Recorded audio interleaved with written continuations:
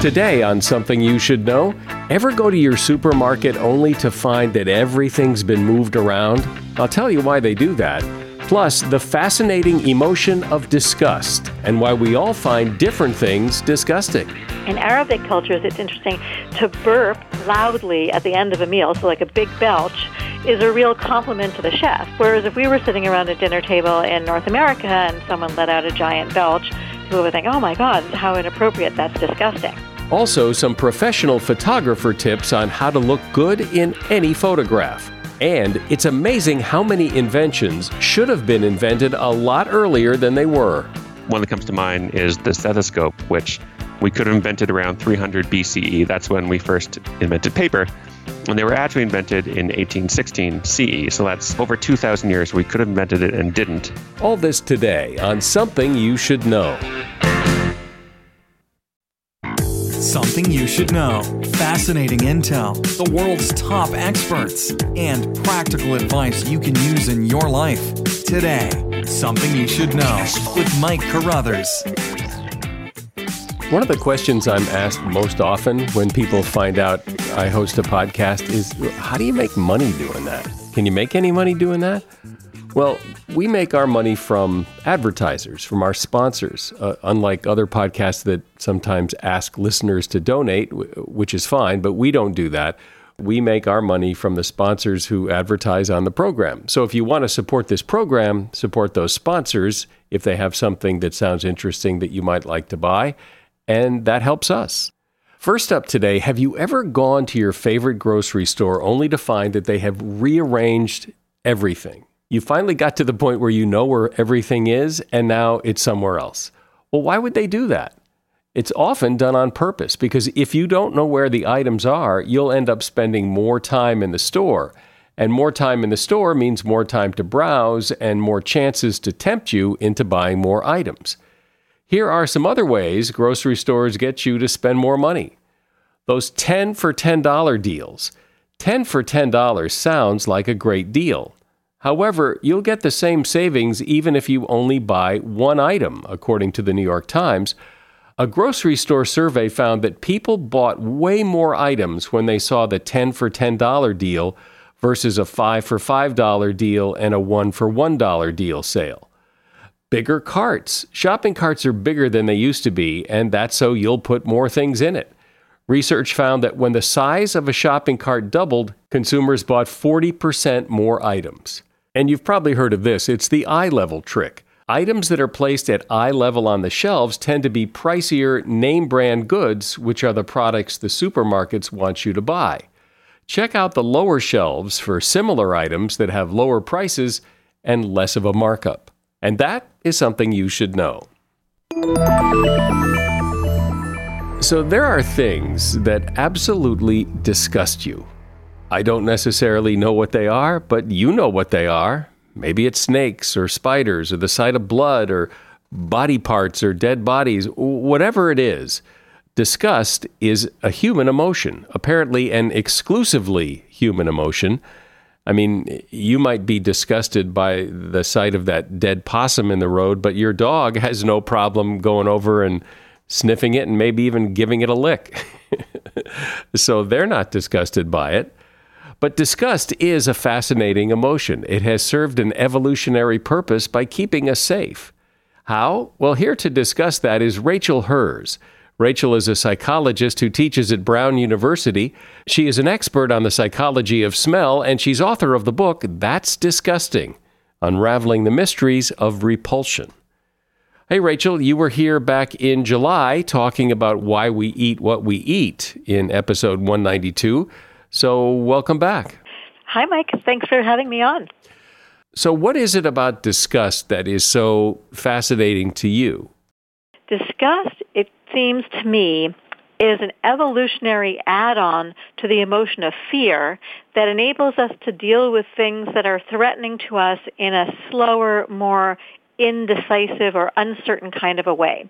So, for example, fear helps us escape from things that are immediately threatening to our survival. So the fire and the tiger, we need to run, we have to get out, we have to do whatever we can, or crouch down and freeze or whatever, so as not to be consumed, eliminated by that very serious threat. Now, that's happening all very quickly. Now, disgust is an emotion that evolved to protect us from things like ingesting poison and being contaminated by disease. Those are the sort of the basic elements that trigger the emotion of disgust.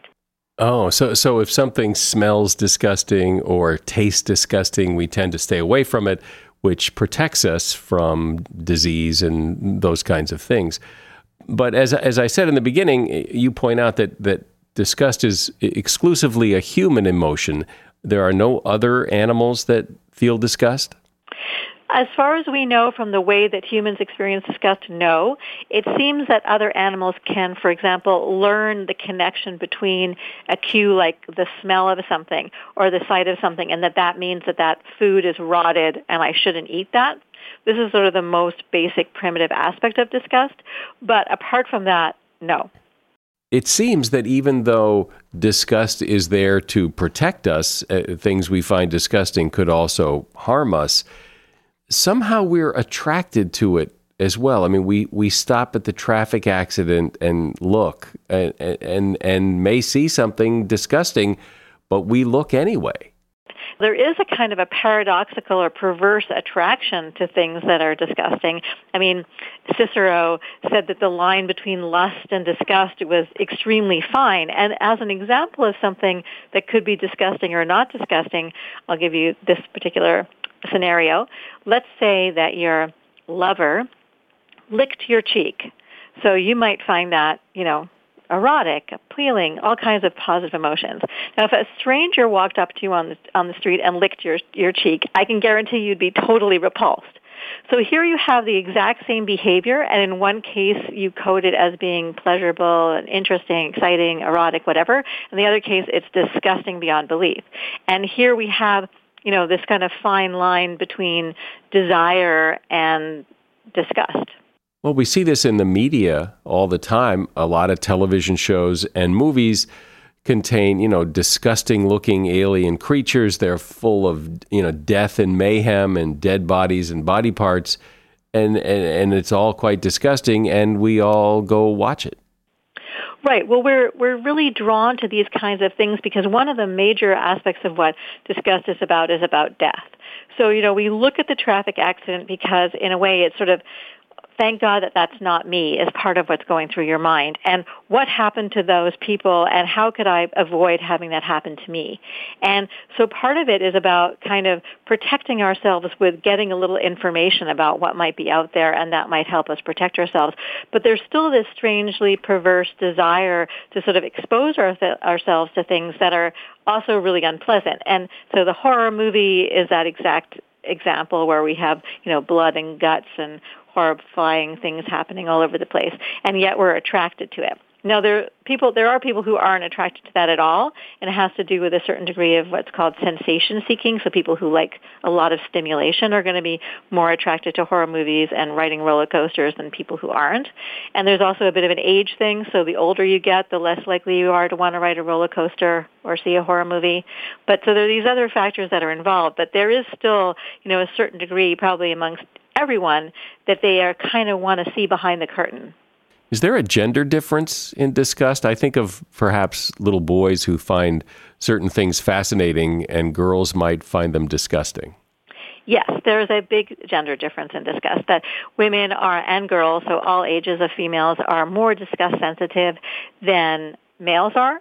However, in the realm of sexual disgust is where the biggest differences lie. So things that are sexually inappropriate or perverse or however you want to call them, women or girls, any age females, are more likely to be disgusted by them. And here again, we can offer an evolutionary explanation for why, because since childbearing and pregnancy and so forth is such a high-risk physiological proposition in the first place, and sex is how you get there, anything that seems risky or possibly that could lead to contamination or disease of any kind are things that are beneficial for women to avoid. So there's sort of an explanation biologically for why women are especially sensitive to things that are connected to sex and disgust. Does it seem to you that as we've become more civilized and more, proper, that we try to hide things that are disgusting, that we want them out of our sight? Yeah, so I mean, there's sort of the idea that, we're civilized and we don't do, this is where behaviors get coded as disgusting. So if you do something or you see someone doing something that's quote unquote animalistic, like sticking your face into a plate of food and slurping it up, we would say that that's disgusting. But why is that disgusting? There's nothing about poison, there's nothing about contamination, but this person is behaving like an animal. And we are trying to distance ourselves from animals, again, because this whole fear of the fact that we know animals can get smushed on the road, just like you mentioned, and we like to pretend that that's not going to happen to us.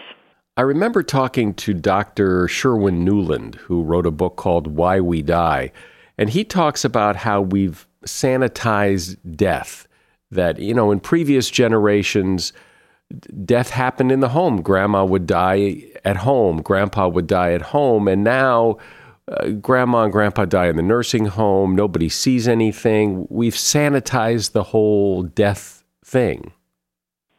Exactly. And that, again, brings back why disgust is very connected to our fear of death.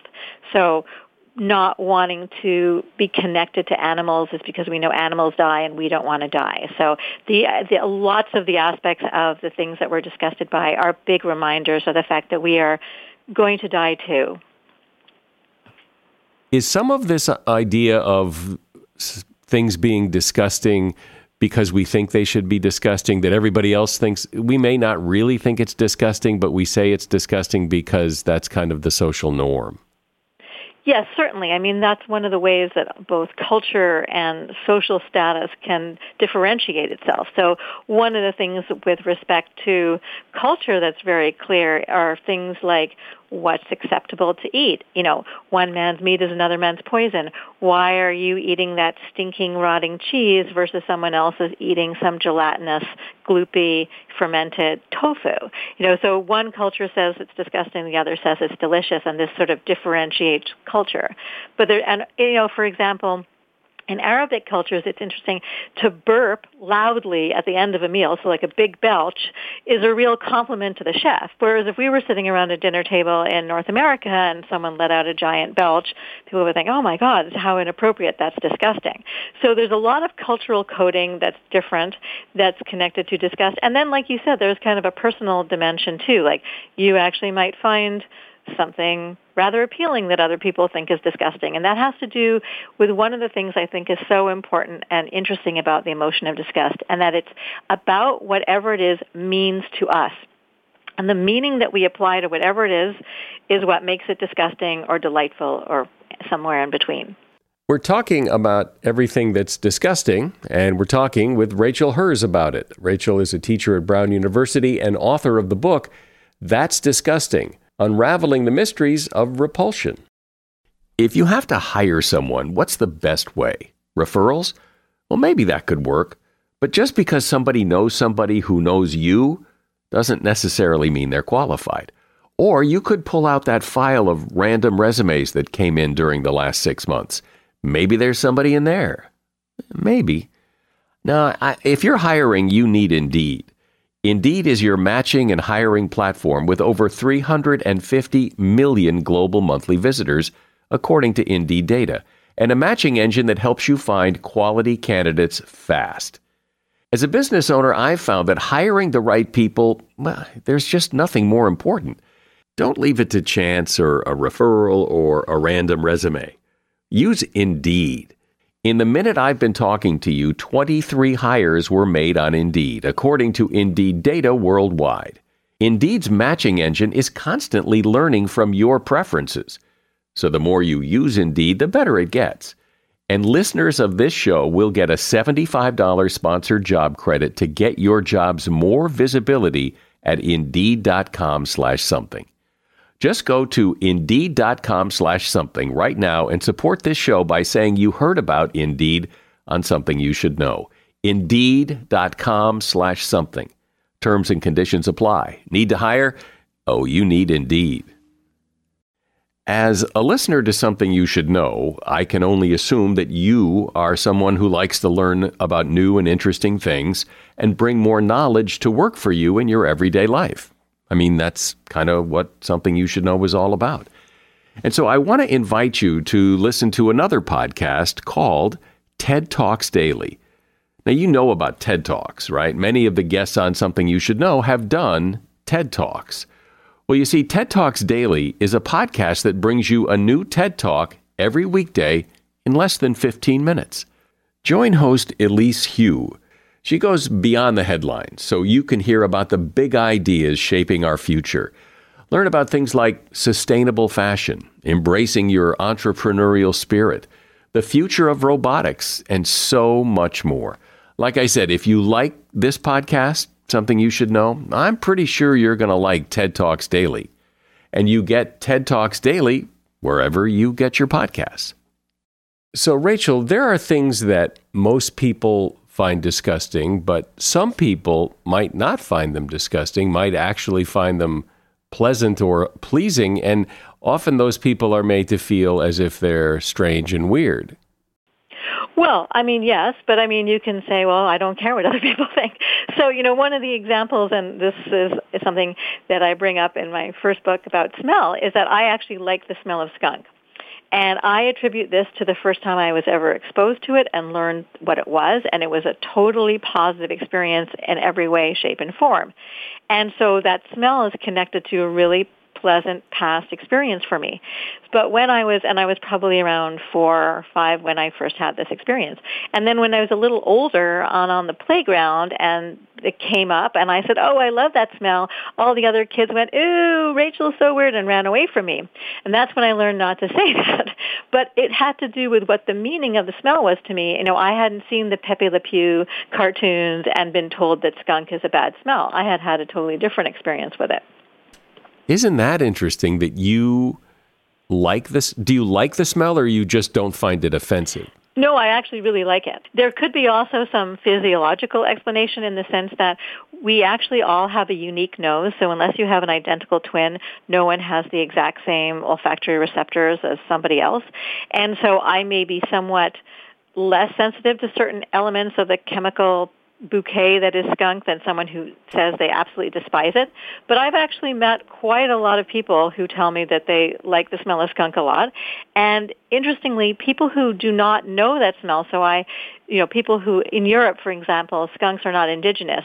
I did a little informal test with some researchers who were visiting me from Sweden, and we happened to pass the fact that a skunk had been, on the street not that long before, and I asked them what they thought of that smell, and they were totally neutral to it. Isn't that interesting? I never heard of that. I've never heard of anyone actually liking that smell. I think I've heard of people not being as offended as others, but to actually like it is first I've heard of it, and yet you say there's a lot of people. Yes, and so, but the point that I want to make, and which is what I think is so interesting both about smell and disgust and how I kind of came to see them as really parallels, is, what we like and what we dislike when it comes to scent is to do with the meaning of that smell to us. And the meaning can change potentially as a function of the context, just like the saliva on your cheek can change in terms of disgust or delightful as a function of the context. And it's the same thing so the idea that something smells good or smells bad, for example, you could smell something and be in a fancy French restaurant and someone walks by and you see a cheese tray and you go, oh, that must be that, fabulous cheese I can't wait to have. Or you could smell that smell and be walking behind a dive bar at 2 a.m. and go, oh, gross, I think somebody's probably just been sick, and that's where that smell is coming from. So it's the exact same scent you interpret in 2 totally different ways. In one case, it's really appealing. In the other case, it's really disgusting. And I've actually done research which really hits this point home. And the same thing happens with disgust. So you think of something in a certain way, and it's appealing to you, or you think of something in a different way, and it's totally repulsive. In most cases, could you, if you wanted to, desensitize yourself to something that you find disgusting? Well, one of the things that's interesting, and maybe you've even had this experience with walking your dog, is that the more we're exposed to something, the less we react to it in terms of an emotional intensity. So people who are rescue workers or medical students and so forth, at the beginning of their training or at the beginning of whatever they're doing, they find, the dead bodies, the mutilated bodies and so forth. really, really horrible. But over time being exposed and exposed and exposed, they become much less disgusted by that particular thing. Same thing with nurses or doctors and having to deal with, bodily fluids and all that kind of stuff. But so they may become desensitized to that particular thing from exposure, but still find something else that they're not highly exposed to disgusting. So still be disgusted by snakes because they don't see them very often, but they're not disgusted by, somebody, being sick or seeing somebody's insides out, kind of thing. Ooh, yeah. Well, one of the things you said at the beginning that interests me, and it's clearly apparent on the cover of your book, is that there is that face that when you see something disgusting and you make that face of disgust, everybody knows exactly what that is. Right. And the other thing that's super interesting about that face is it's actually the same face that you make if you taste something really bitter. So the rejection, this is how the idea about it being about rejecting poison. So poisons tend to be bitter. There's an extremely high correlation between whether or not something is poisonous and whether or not it's bitter. So there are things that are bitter that are healthy, like certain leafy greens, but by and large, things in nature that we might put in our mouth that are bitter are going to be poisonous.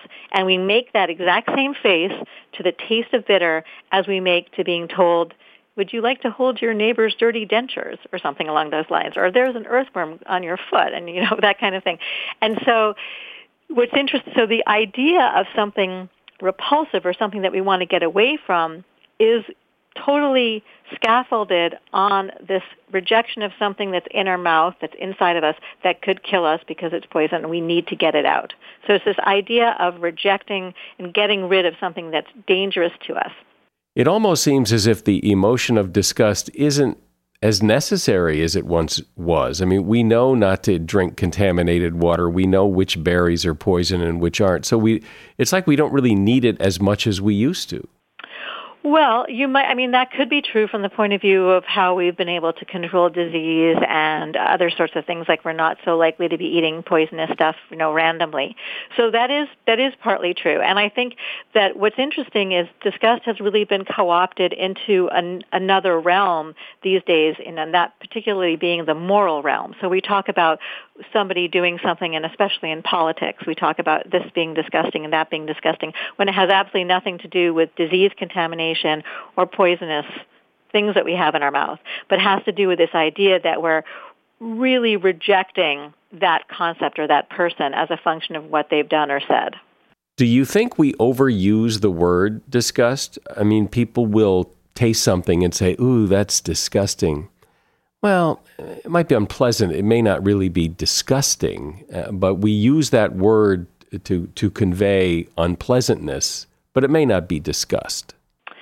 Well, I think it's both. I mean, the word disgust becomes the representation or the proxy for what it is you're feeling. So if you taste something and it's really bitter, let's just say, you could say this tastes really bitter, or you could say this tastes disgusting. And one of the things that's interesting is how language kind of has become blurred into other sorts of states, such that the language then becomes a stand-in for it. So actually there are another set of, there are a bunch of us disgust researchers who don't think that moral disgust is the same thing as you just stepped on an earthworm with your bare foot. We think it's anger and rejection, but it's not the same as this sort of basic form of disgust I've been talking about. But we think that the word disgust, because it's so powerful and emphatic, that it really conveys a level of rejection that's above and beyond, saying, I think that was really morally wrong. The language has more meaning if we use it in a certain way. However, by saying, that politician did that disgusting thing, you actually can trigger these feelings of disgust, these kind of feelings of nausea. Nausea is like the classic physiological symptom of disgust. So that then it kind of backtracks onto itself, and then that moral or immoral behavior, rather, becomes truly physically disgusting. You can feel nauseated thinking about what some politician did. Well, it's a pretty powerful emotion that has served us well and continues to serve us well that I don't think too many people think much about. Rachel Herz has been my guest. She is a teacher at Brown University, an expert on the psychology of smell, and she is author of the book, That's Disgusting, Unraveling the Mysteries of Repulsion. There's a link to her book in the show notes. Appreciate you coming back. Thanks, Rachel. Thank you. Bye-bye. If you were to travel back in time, you would be a genius, because it turns out a lot of the things that weren't invented until much later could have easily been invented a long time ago. It's just no one ever thought to do it. And if you went back in time, you could have shown them how to do it. The technology was there. It's just that nobody figured it out. That's sort of the premise of a new book called How to Invent Everything, a survival guide for the stranded time traveler by Ryan North. It's an interesting look at what could have been, and if you ever do travel back in time, how you could accelerate civilization. Welcome, Ryan. Thank you for having me. So start with an example of something that probably should have been invented sooner but wasn't. One that comes to mind is the stethoscope, which we could have invented around 300 BCE. That's when we first invented paper. And they were actually invented in 1816 CE. So that's, over 2,000 years. We could have invented it and didn't. And stethoscopes, the ones we're thinking of now, metal and plastic, complicated. The early stethoscope was not that complicated. It was just a rolled up tube of paper. And the reason it was rolled up is because there was a doctor who was a heterosexual man, and he had a patient who was a busty woman, and he wanted to listen to her heart and didn't want to put his head to her chest because that was too erotic an experience for him. And so he rolled up this tube of paper to leave some room for Jesus and listened through that, and accidentally discovered that this both isolated and enhanced the sound he was trying to listen for. Well, isn't that weird? And, that's like the perfect example of the, why didn't I think of that? Or I could have figured that out, but nobody did. Oh, it gets worse. I'm thinking now, the compass. The Greeks, they knew about magnets around 200 BCE, and we actually invent the compass around 1000 CE. So that's, 1200 years where we could invent it and didn't. And these initial compasses were just used for fortune telling before they were used for navigation. And so you think, again, a compass, that's pretty complicated. That's a tiny sliver of magnet on a pin wrapped in plastic. But these first compasses weren't that. If you have a piece of magnetic material, if you have a rock that's magnetic, you tie that rock to a string. The string lets the rock rotate freely. The rock points towards magnetic north. There's your compass. That's tying a rock to a string took us over 1,000 years. And that's even maybe more bizarre than the stethoscope because, back then maybe the medical community was probably pretty small, but the number of people who could have used a compass in those 1,200 years, it seems like somebody would have said, hey, I've got an idea, and here's my compass. How about another one? Pasteurization. This is the process where to make food safe, liquid food, you bring it up to almost the boiling point, which kills the bacteria in it, so it's safer to drink, and then you let it cool. So it's just boil your food, let it cool. We could have done that anytime we were drinking milk that didn't come from other humans. So that brings us back to the invention of farming around 10,500 BCE. We actually invented in 1117 CE as a way to preserve wine, and then it's reinvented by Pasteur hundreds of years later, and he slaps his name all over it. That's 10,000 years where we just thought food goes bad sometimes. Oh, well, there's nothing we can do. And all we had to do was boil it. It's incredible. The amount of time where we have this stuff that we can invent and we don't actually invent it. And when you look back over time, what are some of the big technologies that appear that seem to change everything? The one that struck me a lot was human flight, where we have for basically every generation seen birds and wondered what it would be like to fly and tried to fly. And we spent, centuries making wings and taping chicken feathers to ourselves, and nothing worked. And we finally get human flight with the hot air balloon with the Montgolfier brothers in 1783 CE. But these hot air balloons, these early hot air balloons, weren't the fancy silks that you see now. They were just burlap sacks and paper. And the Montgolfier brothers didn't know what they were doing. They thought they had captured a special energized gas called Montgolfier gas that caused things to rise. It was just hot air. But thousands of years before that, in China, you had paper lanterns, which are the exact same principle, just at a tiny scale, where you have a candle that powers a hot air balloon. And so humanity, in one hand, knows that hot air rises, and in the other hand, wants to fly, and doesn't actually combine the technologies at a human size for 2,000 years. And this was the culmination of untold generations of human dreaming of, well, what would we like to fly? What would we like to travel the sky? And we could have done it, basically at any point in human history, because if you want to make a burlap sack or paper, all you need are animal or plant fibers. And, at any point in history, a human who knows what they're doing could collect the fibers, make the paper, make the burlap, and generate a hot air balloon all on their own over the course of just one human life, just on their own. So that's basically the vast majority of human history where we could have been flying if we just knew how. I like how you talk about how we could have been much further along in medicine much earlier if we weren't so afraid in earlier times to dissect, dead bodies and see what's actually going on in there. So talk about that. Because across cultures, there's usually taboos against dissection because it feels weird to cut open a dead human body and see what's going on inside. But it's how you learn what the organs do and what's going on. I mean, we weren't sure if lungs moved blood around because we just look at dead bodies and not know what's going on. So it's crazy the amount of stuff that we know now that's just common knowledge that would revolutionize the world even 200-300 years ago. And what's so interesting to me about that, and I guess it's human nature, is when people don't know how something works, and for example, they're reluctant to cut open a dead body and figure it out, they make stuff up. I mean, they come up with theories about, well, this must be why it works, without any real true scientific method to prove it works.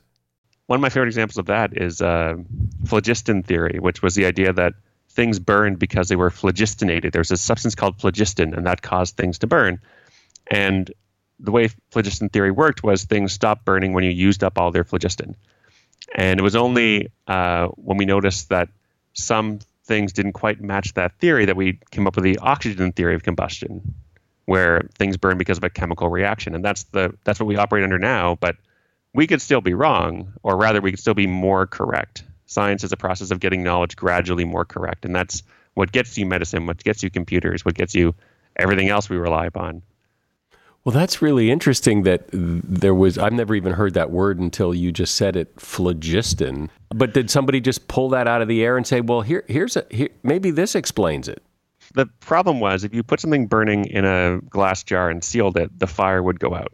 So what causes this? And the way phlogiston explained that was, well, the thing that was burning off its phlogiston, and that was going into the air. And once the air held as much phlogiston as it could, then it would no longer burn. And so that's why things were snuffed out if you put a glass jar on top of them, and it's why they continue burning in the air. And it seems to make sense. It seems very scientific, and that's what we all thought. And what happened was some metals, when they burn, actually gain mass instead of losing it like most things do. So if phlogiston is happening, then how do they gain mass? And people thought, well, maybe there's this form of phlogiston that has negative mass, and that seemed crazy. And then when you look closer, you think, oh, well, maybe it's a chemical reaction. In some ways, this can cause you to gain atoms, and that's how you gain mass. Basically, the first step in science is you're making something up. You're coming up with a theory, which is just saying, I don't know, maybe this is what happens. That can be anything you imagine. And it's only by testing it that you eliminate the bad theories and confirm the good theories.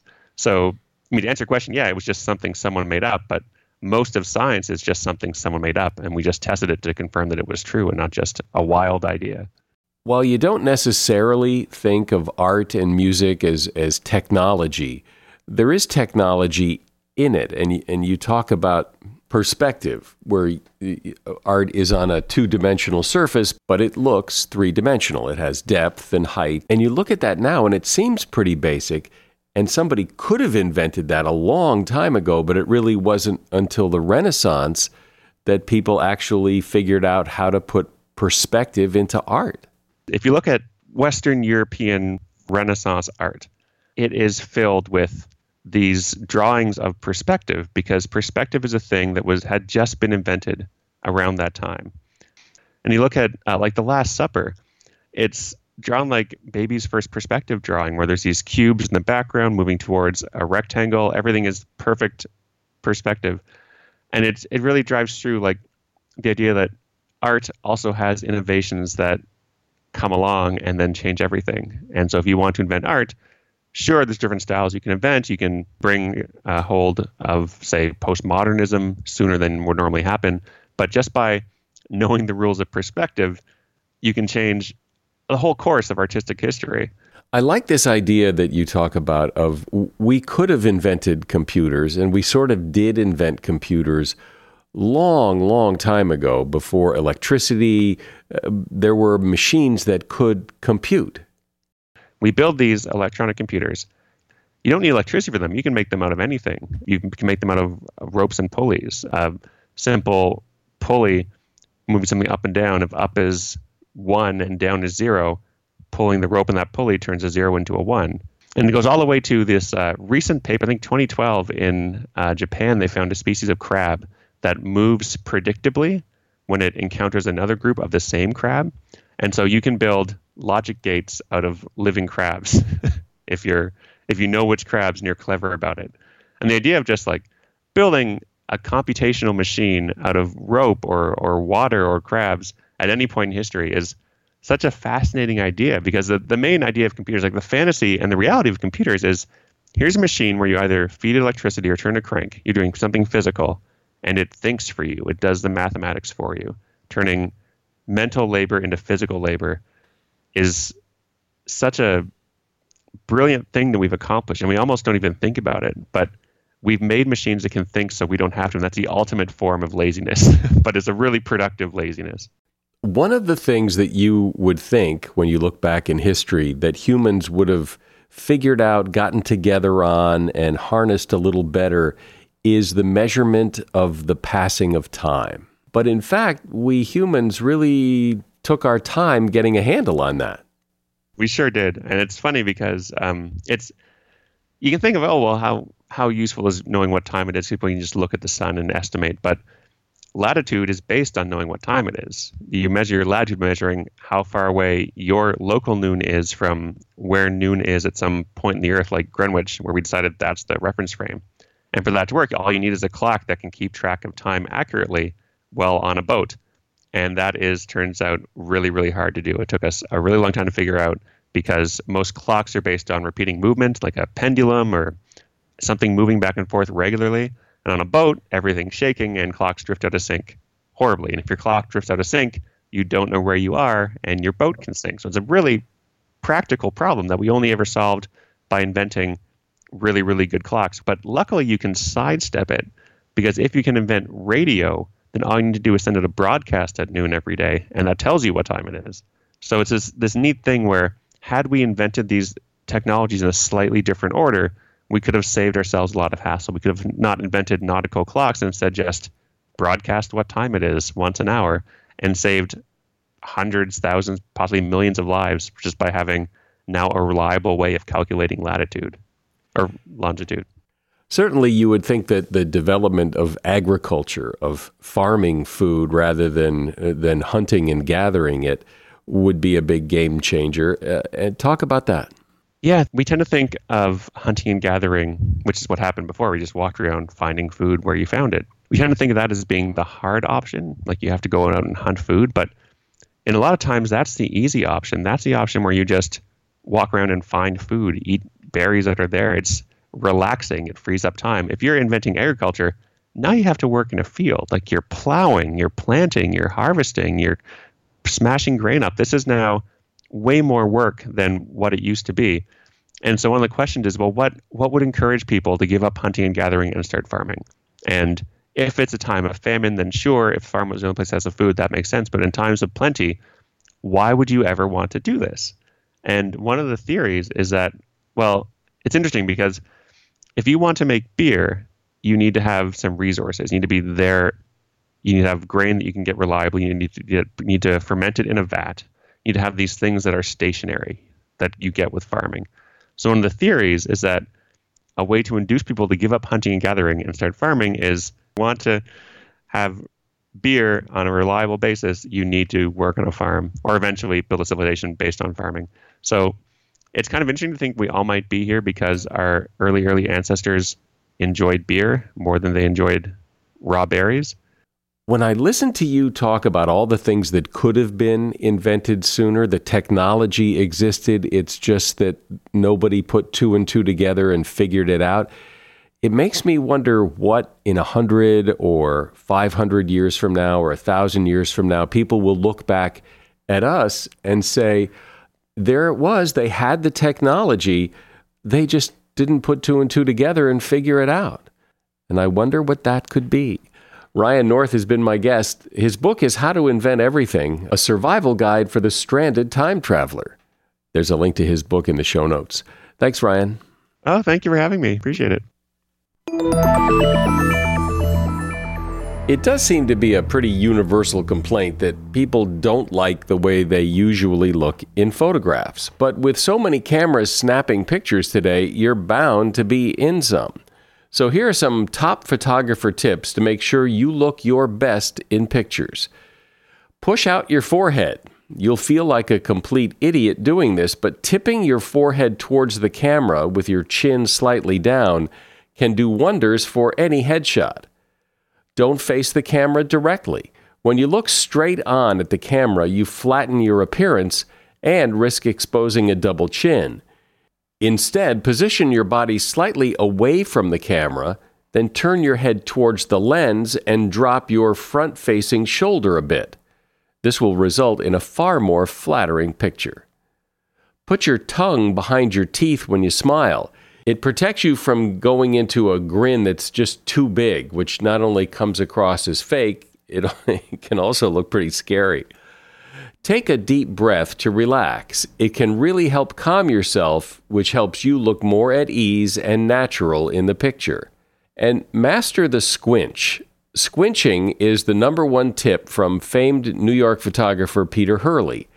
A squinch is halfway between a squint and a wide-eyed stare. It takes practice and it's hard to explain, but if you search YouTube for squinch or Peter Hurley, he will teach you in a video how to master the squinch. And that is something you should know. If you like this podcast, please tell your friends, share the link, and help the audience grow. I'm Mike Carruthers. Thanks for listening today to Something You Should Know. The Bigger Pockets portfolio of podcasts are worthy of your investment. We're having a real conversation as real estate investors. New episodes available every day. It's important to buy where it makes money and not necessarily where you want to travel to. Bigger Pockets, On the Market, Rookie Real Estate, or Money Podcast. The purpose of flipping is to create more cash so then you can reinvest into other types of properties. The Bigger Pockets Podcast on YouTube or wherever you listen.